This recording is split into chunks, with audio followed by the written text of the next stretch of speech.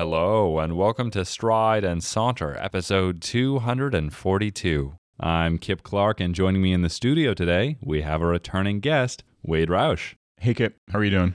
I'm doing very well, thank you, and very excited for this entry in an ongoing and new interview series that I've entitled A Pale Blue Launch, which is a reference to Carl Sagan's A Pale Blue Dot, as he once famously referred to Earth. And in this interview series, Wade, you and others are being asked for 5 objects that you would send in a space capsule, potentially to be discovered by future and extraterrestrial life, or maybe even humans in a far-flung future.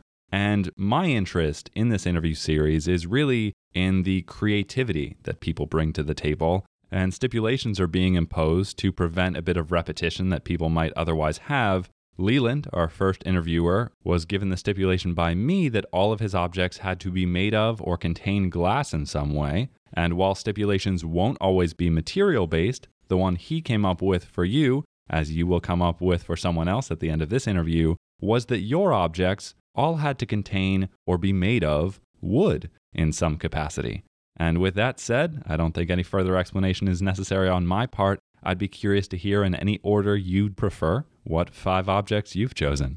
Okay, well, can I ask you first to explain a little bit more about the premise? These are things that we want to send into space that in some sense speak to our culture and our history. We're trying to explain ourselves to some potential alien species that finds this thing. Absolutely, and that's perfectly well said. I might borrow that in future episodes. This is very much meant to be almost a postcard from Earth in material objects, although Leland, of course, included in his 5 objects an iPhone which would have contained a digital video per his specifications. So he's getting creative, as I think will other interviewees, as I hope will you, in the stipulations, but indeed for the purpose of representing humanity, or, depending on your interpretation, the planet we come from, our home, what it was made of, what it was like to live here. Great, okay. So my first object would probably be a wooden bow and arrow, because the bow and arrow has been a tool that we've used since before recorded history. We have no idea who invented the bow and arrow, but it was probably the key innovation that allowed us to exercise ultimate dominion over other animals. And we couldn't have basically gone out and hunted other animals for food. We certainly couldn't have killed off all the other charismatic megafauna without bows and arrows. So I think the first object, just to kind of explain who we are as a species and where we came from and how we conquered the Earth, basically, would be a wooden bow and a wooden arrow. So obviously, there are some components in there that aren't just wood. You need some kind of string or hide or something to make a bow and arrow work. And to make an arrow work, ideally, you need some kind of feather material, and that's probably not going to be wood. But still, the core of a bow and arrow is wood. And there's no size limit, I'm assuming, on the thing you can put into this capsule. Well, that's certainly a possibility in the future, and I'd love this as a first object. Immediately, my mind, as I'm sure will happen in all of these episodes, goes to what alien life might presume after first discovering something like this. Are they going to know that these 2 objects, a bow and arrow, which I'll count as one for the sake of simplicity, were used to hunt? Might they think they were ceremonial in some way, or were used to indicate things, to mark targets, to do various other things that anthropologically might not be immediately clear, but I imagine it probably would be. I also wonder if alien life discovered this on a planet with different gravity or physics behaving in a stronger or different way than on Earth. If they would know how we had used the bow and arrow, maybe they'd think they were shorter range weapons or longer range, depending on what their planet looks like. And I also really appreciate that, as you said, this is a tool, not only a weapon, but one that allowed humanity to leap forward. And for as simplistic as it might seem, it's a clear predecessor in my mind to the gun and much of humanity's future weaponry. And so there is, if not a sophistication, a deep importance to the bow and arrow. And I really love it as a first choice.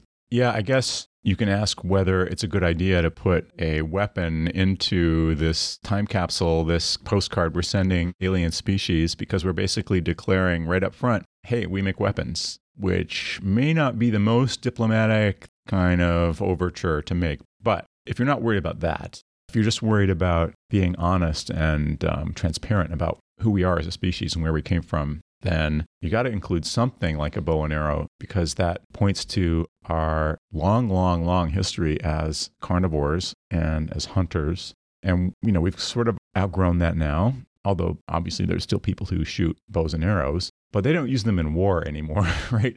It's a key artifact from our story as a species. And I presume that bows and arrows were used for hunting before they were used for warfare, but I'll bet that those things started around the same time.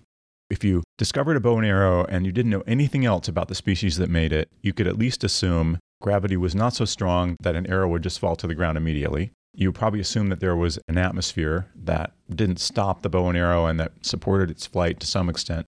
You would assume that there were at least two species and one was okay with killing the other, or the individuals of one species were okay with killing the other individuals, because obviously this would be a weapon. Like if it had a sharp point, it would be a weapon. So, you could read a lot of stuff into that. It would be very illustrative. I absolutely love the wrinkle you add about, do we want to be honest with this space capsule or represent ourselves in a different way? I'm not thrilled with the fact that humanity absolutely has a history colored by and arguably bordered on all sides by war and conflict, the way that we are as a species, perhaps not inherently, but violent, very often, especially in our history, hopefully decreasingly so with time. And I would hope personally that a space capsule sent to space would be more transparent. But as you make the point, we make weapons here is absolutely an interpretation aliens might make. And heaven only knows what they might take from that. They could see it as a declaration of war. So it's very thought-provoking, and I appreciate that. May I ask what your second object is? Yeah, my second object is an abacus. The classic abacus, which was sort of invented in China thousands of years ago, is made from bamboo. So I think it counts as a wood object. Both the frame and the rods and the beads are all made from bamboo. And an abacus is like an object that I think is interesting because it shows, in contrast to the bow and arrow, we've evolved a little bit as a species, and now we are actually counting things. We care about some early form of business and accounting and keeping accounts, whether it's for commerce and trade or for taxes or for measuring population or just doing simple math. It shows that we've gotten to the point as a species where we need to keep track of quantities. We've gone beyond the point where we can track things on our fingers and through chicken scratches on a wall or a clay tablet, and we actually need to do some calculations. An abacus is obviously like one of the simplest forms of calculator. It's not just for counting, it's for calculating.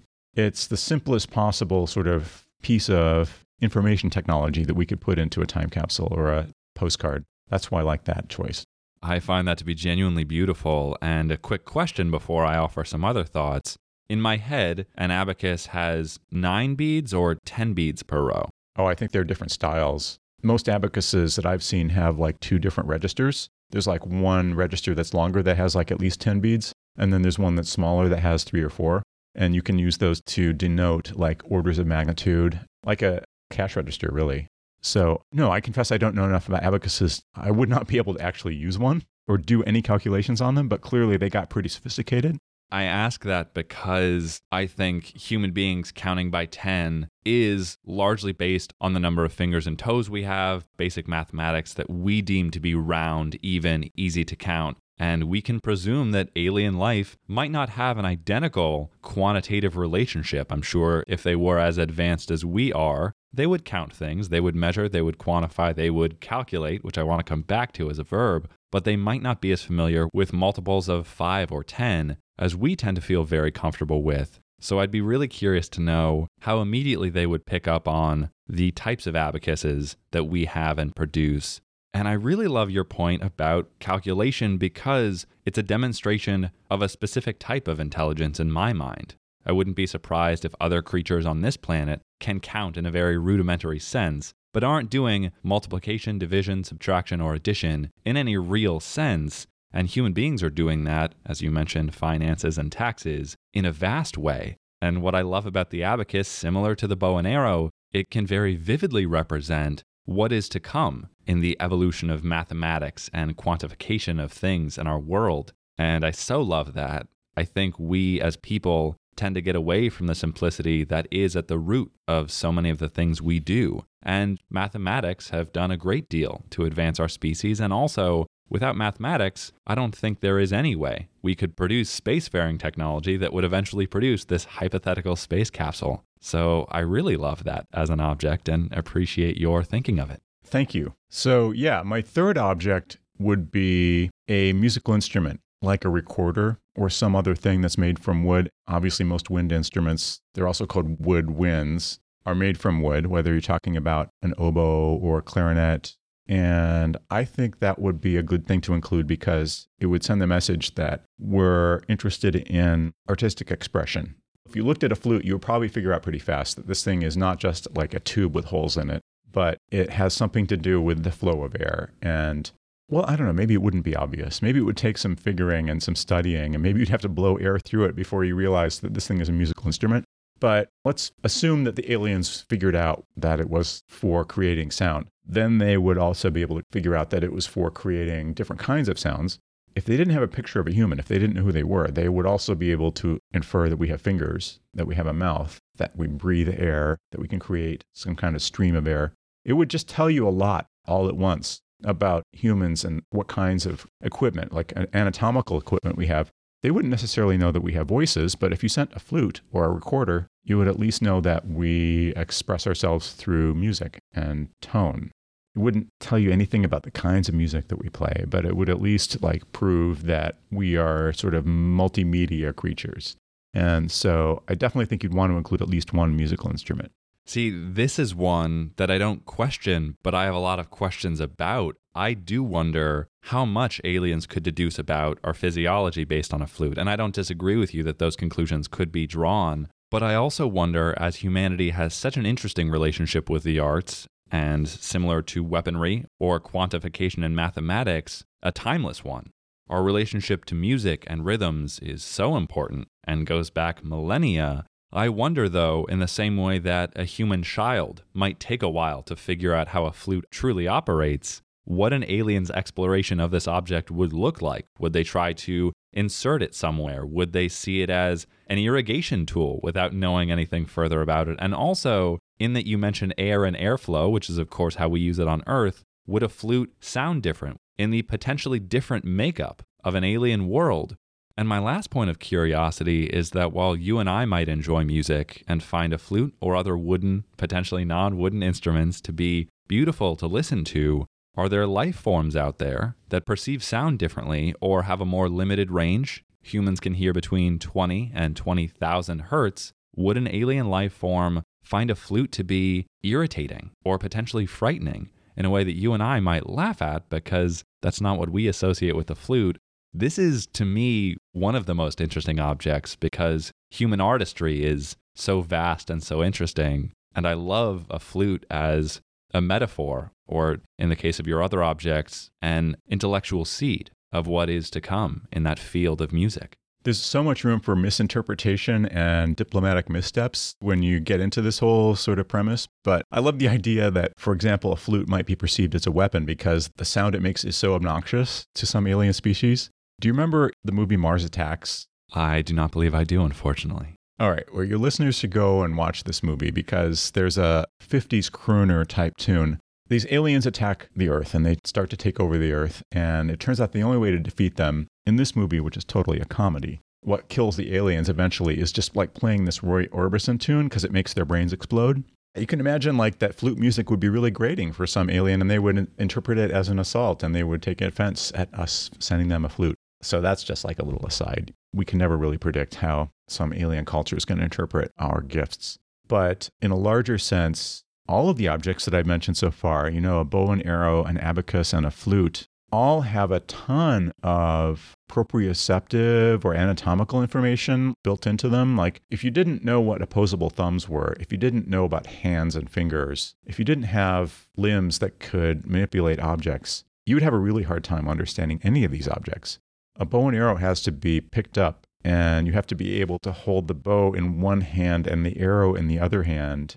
A flute has to be operated with all 10 fingers. Same with an abacus. You wouldn't be able to operate an abacus without fingers. So hopefully they'd be smart enough to figure out, okay, these people must have digits. They must have small limbs and digits that they can use to manipulate these things. Maybe that would be useful to them to kind of reason backwards. Of course, like the whole premise here is that we're not sending like the most obvious thing, which would be just like a video introduction. Hi, I'm a human. Here's how I'm equipped. But if they had to just reason without that benefit, yeah, you might be able to tell something important from all these instruments. You're absolutely right about those connections. And I think my favorite thing about this premise is to see how a picture of a world can be drawn with only 5 objects. And of course, depending on the complexity or mechanical intricacy of an object, you can paint more. But with the first 3, you've already shown a great deal, at least about our species. And as I'm sure the aliens might conclude, that our planet contained this flexible, firm, and often brownish material that you and I call wood. I'd really love to know how they think that was cultivated. Potentially they think it was mined or created in some other means. Right, that's a really good point. I'm tempted to include, I have like 5 things I really want to get out there, but like if I had a 6th thing, it would be just like a tree or a branch or a piece of wood, because obviously all these things are made of this amazing organism, without which it would have taken several thousand extra years for us to figure out how to build things and create cities and hunt. We were so lucky that we had these organisms around us that were creating this material that was so strong but so malleable. I guess there are other materials like bone that are equally adaptable to weapons, but they're not as flexible. Wood is like so perfect as a medium because it's flexible, it's relatively light, it's hard, and it can be carved, and it grows everywhere. And it's almost free to make because basically plants are just pulling carbon dioxide from the atmosphere and making it into wood. We're so lucky to have trees. So hopefully they would be able to kind of reason backwards and figure that, okay, these humans there must be like farming or lumbering or something. They must have some supply of this organic material. Or maybe they would assume that we make it. Maybe they would think, oh, they're really smart. They're like bioengineers. They can make this super interesting material. But I'll bet they could also do electron microscopy on the actual wood and tell that it was organic and not constructed. It wasn't like 3D printed or something. We were harvesting it and reusing it. The idea of organic and artificial materials, I wonder, without a branch or a tree, if these aliens might presume, in some very comedic way, that our wooden objects were very fortunately the skeletal remains of tree-like beings that happen to die and leave behind abacus-shaped or bow and arrow-shaped or flute-shaped objects, which you and I will laugh at because we know work was put into them. But I'd be really curious to see what their thought process was. If it turned out that the aliens were like plant-based, and it turned out we sent them a box full of like bones of their relatives. I imagine that in our universe, it's not impossible that life evolved in very similar ways on other planets and that trees developed in ways different to Earth. So there is a horrific possibility there. Can we hear about your 4th object? My 4th object would be something more of an art object. So I hope that your readers are familiar with an awesome book called Paddle to the Sea. I don't know that I am. So no, are you kidding me? I apologize for the embarrassment. Okay, maybe it's because I grew up in the Midwest.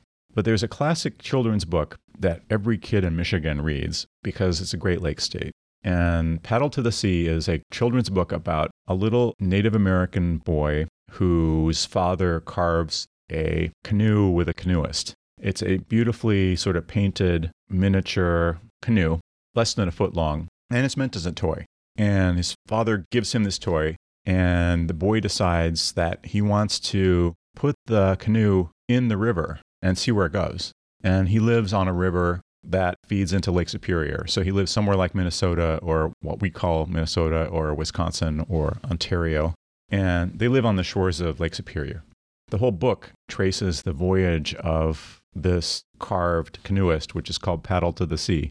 It winds up being a great geography lesson because it's set in a period that's like, paradoxically, a period where there would still be native tribes making wood objects and hanging out in tribal villages along Lake Superior. But at the same time, it does seem like there's industry and shipping and ore and locks and bridges. The whole St. Lawrence Seaway is like there. So it's weird. But the book is about the voyage of this little canoe. Once it's set in the river, it goes down to Lake Superior and it kind of drifts with the currents. And it goes down into Lake Huron and eventually makes its way through the Detroit River into Lake Erie and then Lake Ontario. It goes over Niagara Falls, makes its way into the St. Lawrence Seaway, and ultimately winds up in the Atlantic Ocean. So it's a great geography lesson, but it's also kind of an adventure because this character is not alive, but you see the canoeist kind of having to repeatedly deal with all of these obstacles. There are times in the book where Paddle to the Sea gets picked up by like an animal, like a seagull or something, and taken off the lake and like taken back to a nest or something. I'm making this part up, but there's something about how he almost winds up getting landlocked again. And I like this story because the canoe is made of wood. It's sort of an art object. It shows that we would carve things, that we do carve and decorate wood objects. And it also has a whole story embedded in it, which the story wouldn't be obvious to the aliens, but it means something to us. So if you were like taking a ceremonial object or a historical object, if there actually had been like a Paddle to the Sea now in the Smithsonian or something, but failing that, let's just send a replica because the book is very clear. It has like multiple illustrations. So let's just send something like that. Let's make one and send it. What I really love about that then, presuming my understanding is correct, is that it shows a degree of investment in human imagination. There are various objects, if you were to scan our current human Earth in 2018 or 19, when you're probably listening to this, that would indicate a love of the world of Harry Potter, which is entirely fictitious. And yet so many of us have invested very heavily into the mythos, the ideas, the characters in Harry Potter that were an alien to visit, they would say, this is entirely fictitious, this boy and his world do not exist as you've depicted them. And so I love that an art object, a ceremonial Paddle to the Sea, would represent, at least in our interpretation sending it, the human love of storytelling. What stories can reveal about our geography, our principles, our difficulties, our fears about our world. And I really wonder if an alien would interpret in any of the objects that we've sent so far, according to your specifications, a ceremonial purpose. I really think, depending on the advancement and the culture of an alien species, or maybe multiple alien species that discover this hypothetical capsule, if they would intuit a meaning or a message that we didn't intend to send, and if they would presume that a bow and arrow were more symbolic than an actual object for use. And so I think a ceremonial Paddle to the Sea would be really intriguing to send. And I'd be curious to know how aliens might use it. I could see them potentially seeing it as gigantic silverware. And I think inherent in this interview series might be a lot of opportunities for unintended comedy, where aliens presume something that human beings think is so clear. And that's a principle I hope listeners will take away, that in our world we look around and see objects we think are so obvious and evident in their use or purpose. But even in human life, dealing with other people, there's a great deal that has to be clarified, explained. I think our communication can always be honed. And I know this practice doesn't allow us to tell the aliens, but I always appreciate the participation of yourself and others in this thought experiment. The other reason I like this choice is that if you studied it and you intuited or figured out that it was actually sort of a scale model of a real thing, you would then understand that humans make boats and that we can float on water and that we can fit into the boats and we can kind of provide our own propulsion with paddles. They might assume that that's still the way we travel, or they might assume it's a historical example, but it shows a little bit about our environment because it implies that there is something to float on, liquid water. It implies that we have some way of propelling ourselves through the water. And it even shows like the torso and above of an actual human. So there'll be a lot of information encoded in that. I really love that. And your final object for this series.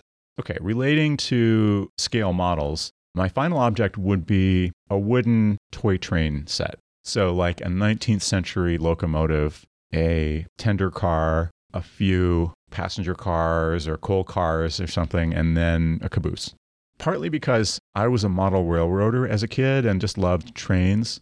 Partly because toy trains, especially semi-primitive wooden toy trains, have become sort of an iconic children's toy that in a way even make their way into sort of like Christmas decorations and the iconography around Christmas. But mainly because a toy train would be, again, it would encode information at several different levels. It clearly would not be a functional thing. So they would have to figure out, okay, what is this? Is it just a model? It's not really detailed enough to be a model of a working thing. So it must be for something else. Maybe it's just an art object, or maybe it was made for kids to play with. That would lead them to the idea that we have children who need to be brought into the world and trained about what's out in the world. It might take more intuition than they could be expected to have. if you were really smart about it, you would figure out, hey, this is actually probably a model of a real thing they have in their world, but they made it for their kids to play with. And it's a way of teaching kids about real world objects. Okay, so what are those real world objects? This thing looks like a vehicle. It's got wheels. It's got like a more complicated engine at the front. They wouldn't know what it was or how it worked. But if they looked at the cylindrical steam tank, they might figure out that it's powered by some kind of pressure. And if they were good enough engineers, they probably would be able to figure out that at some point we had figured out Boyle's law and we had figured out how to create steam engines, and that we had even figured out how to put a steam engine on wheels and make it the power train for a train.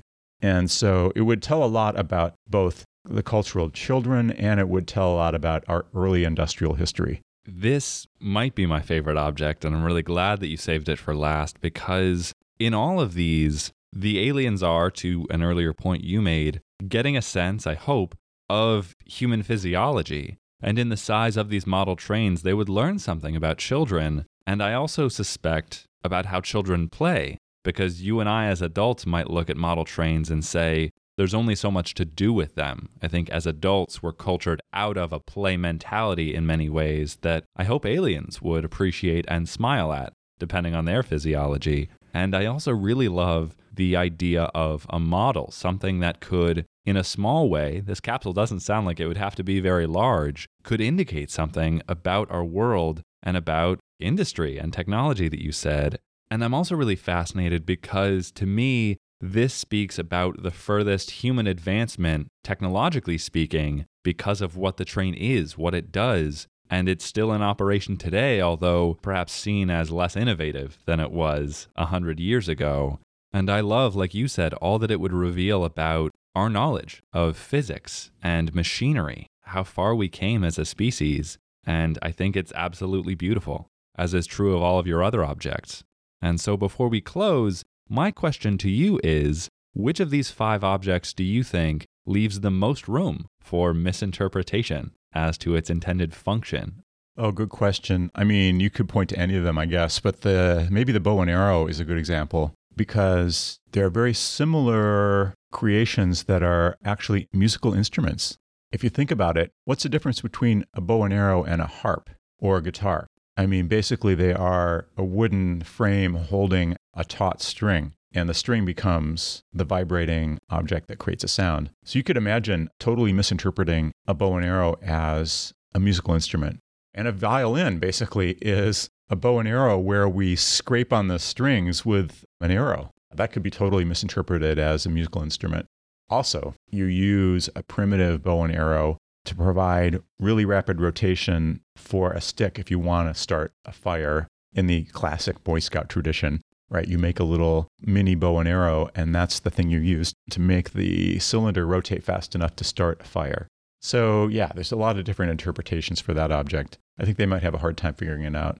And with all of these, as I'm sure I should say at the end of every episode, I so appreciate your creativity and the thought that you put into these. And with the mention of fire, I'm really interested to know if these hypothetical aliens would ever use these objects that we sent, all of which are very important and symbolic, as material for burning, or if they might in some accidental or intentional way use them to start a fire, something they might be familiar with on their planet, depending on its chemical makeup. You're getting into an interesting area here where almost everything, I mean, the premise of your Pale Blue launch idea is that everything is material in some way. So all the materials we send could be subject to different kinds of transformations or chemical treatments. And a wooden object obviously would be flammable in certain kinds of environments. If there's any oxidizer, like actual oxygen, then yeah, my toy train and my toy canoe and my bow and arrow are going to be subject to being burned. If they were curious about that, they could take a flake of wood and see how it reacted to oxygen and heat. And related to not space, but events going on here on our planet, as you'd mentioned earlier, yours is a love of and an investigation of technology and the sciences, and in many cases, our future. And so before we go, if you wouldn't mind telling our listeners a little bit about your podcast, Soonish, which I highly recommend they check out if they have not already. Thanks, Kip. And this is my second time on the show, so thanks for giving me another chance to talk about it. It's a very personal show. It brings in my love of history of technology, but also my love of thinking about the future. So the title is meant to suggest that it's a show about the future. And in each episode, I pick a technology that is probably going to help define the future. And I tell stories about those technologies that are meant to help us understand how much control and input and influence we really have as average consumers and average citizens in how the future evolves and what technologies actually get adopted. I feel like a lot of folks feel like technology is just a thing that's rushing at them, and they have basically no choice about what technologies get presented to them and what technologies become important in the future. And I feel just the opposite. I feel like most technologies only arrive in the world through human innovation and only get adopted if people feel like they're useful or important or profitable in some way. And at every single point, there's just a chain of human decisions about what happens. So in the podcast, I try to pick stories that unpack that and show people how it actually works in order to give them a better sense of agency. And I can attest as a listener, not only that you excel in that, but as so many of us look at the future with really strong emotions, be it optimism or deep pessimism and cynicism, I think you do a great job in evidence and science at tilting us a bit more towards the happy side, towards how we optimistically, to your point, can use technology and shape the future it helps us create. And currently in its third season, I encourage listeners to check it out. I will include a link in the show notes to this episode. And Wade, before I let you go, as I gave Leland glass and Leland gave you wood, what are you deciding to make our next listener consider in their 5 objects? Thanks. I think that in light of the current limitations on the space business and how expensive it really is to launch things into space, I'm assuming that you're proposing that this postcard to space actually be launched sometime soon, like in our lifetimes. And the problem right now that we have getting things to space is that it's just so darn expensive to put things in space. It costs still hundreds to thousands of dollars per kilogram, if not more, to send things into space. So the real premium, that first priority when you're thinking about launching something is how much does it weigh? What's the mass of this thing? So my challenge to the next guest would be to think about the smallest or lightest or lowest mass things. How much meaning can you squeeze into the smallest amount of mass and volume and weight? I think that's really wonderful, and I appreciate you sharing that, as well as you making the time to come on today. So thank you. It's an absolute pleasure. Thanks. But as always, we want this to be a conversation among, not simply a conversation between. These were 5 of Wade's objects that he would choose to be made of wood, and I'd really love to know what other listeners might think, or if any of these objects really provoke thoughts for you. So if you'd like to connect with us, you can find us on Twitter or on Facebook. You can also email us via strideandsaunter@gmail.com. And if you enjoyed this episode, consider subscribing to the show as well as supporting us on Patreon, where in exchange for your support, you'll receive exclusive perks like bonus episodes or pre-show recordings. And as always, we thank you very much for listening. And from thought to word and voice to ear, this is Kip Clark signing off.